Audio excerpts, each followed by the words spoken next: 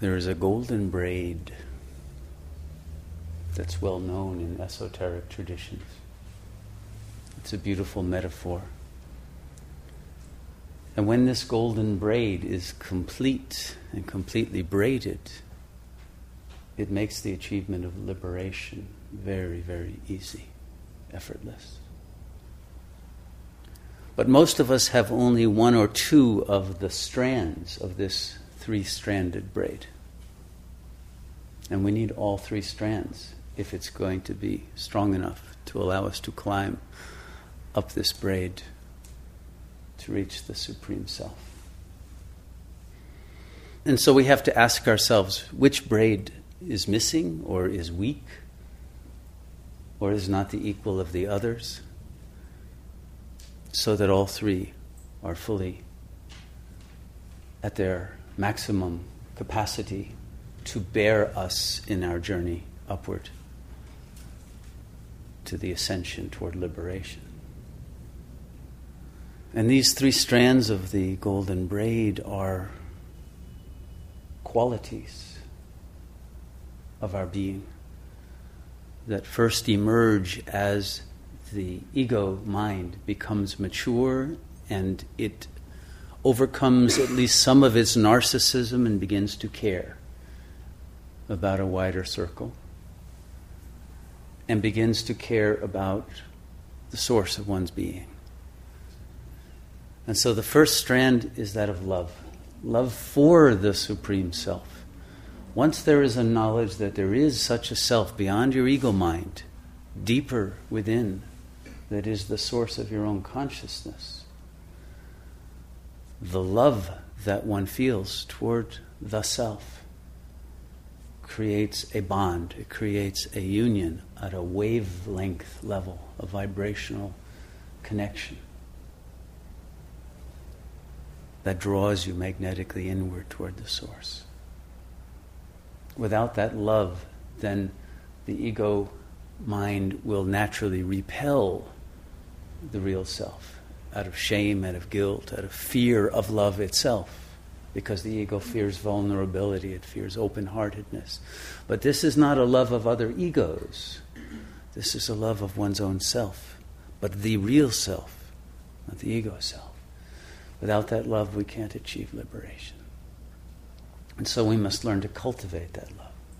It must be cultivated with sincerity by appreciating the fact of this essential presence that is within us, that is responsible for our being alive in the first place, for our having the capacity for consciousness, for there being a universe to perceive. And when the love of this being becomes very strong, we will actually apperceive the luminous radiance of that being drawing us toward the center. And we will melt into that. But the love alone is often not enough. There has to be a second strand. And that is a desire to know, an intense desire to know the real self, cognitively, which then will shift our mind from the mundane conceptions that are solely concerned with the phenomenal plane to the higher knowledge, the knowledge that goes beyond even the archetypal dimension, because the archetypes are still images, they are still concepts, they are still in the realm of mind, but beyond that, the realm of pure intelligence. We want to know the intelligence of God. And when there's a drive to know that supreme intelligence, then we will transcend the ego's love of its own conceptualizations at the expense of learning that which is inconceivable to the ego mind. And the third essential strand of the braid is dispassion. Detachment from the worldly pleasures, the worldly jouissance, the worldly ego identity. One must lose interest in that. One must recognize that that is the price to be paid for the achievement of liberation. And many ask, oh, but do I have to give up this and that, innocent pleasure and all of that, whether it's a gourmet meal or a glass of wine, or it's watching a favorite TV show or a movie or doing something. It's not about the giving up of the activity. It's about giving up the activity as a signifier of one's identity. That's what one holds on to. Once one has achieved liberation, you're free to do whatever you want. It so happens you probably won't want to do any of those things, but it won't be a sense of, I have to renounce this. No. There will just be a blissful recognition that one doesn't require any signifiers of identity on this phenomenal plane, and one is released from what actually is a burden of constantly repeating those same landmarks as a prop to give one a sense of security. And one will be able to see through that. So it's not that pleasure is bad. It's not to take that viewpoint. But it is limited versus the unlimited. We want to realize our unlimited nature. And then we can participate in this limited world with freedom. But otherwise, whether we admit it or deceive ourselves in thinking, I can give it up at any time, it's no problem, but it's still a prop of one's identity, and it's an addiction. And so there must be a dispassionate disinterest in that which one's worldly identity is generally concerned with, in order to free yourself from those anchors so that you can fly. And when you're freed from those anchors, then the love and the desire to know will draw you up into the innermost core of being. And it will be a very rapid, even instantaneous deliverance from the ego mind into the presence of the supreme and only self.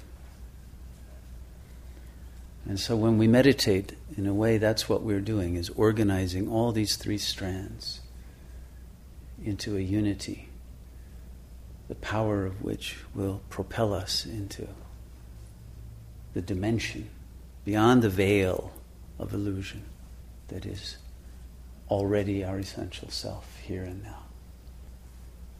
And so in meditation, when we begin, ask yourself, can I achieve this vairagya? Can I let go? Even if it's just for the momentary sitting of this particular meditation. But let go of all concerns for identity on this plane. And can I allow a cultivation of love for God, if you wish to put it in that term, or for the ultimate reality, the self, and let go of the ego mind and enter into the silence, not as an entity doing something, but as the letting go of the feeling of being an entity. It's a very subtle but extremely important difference.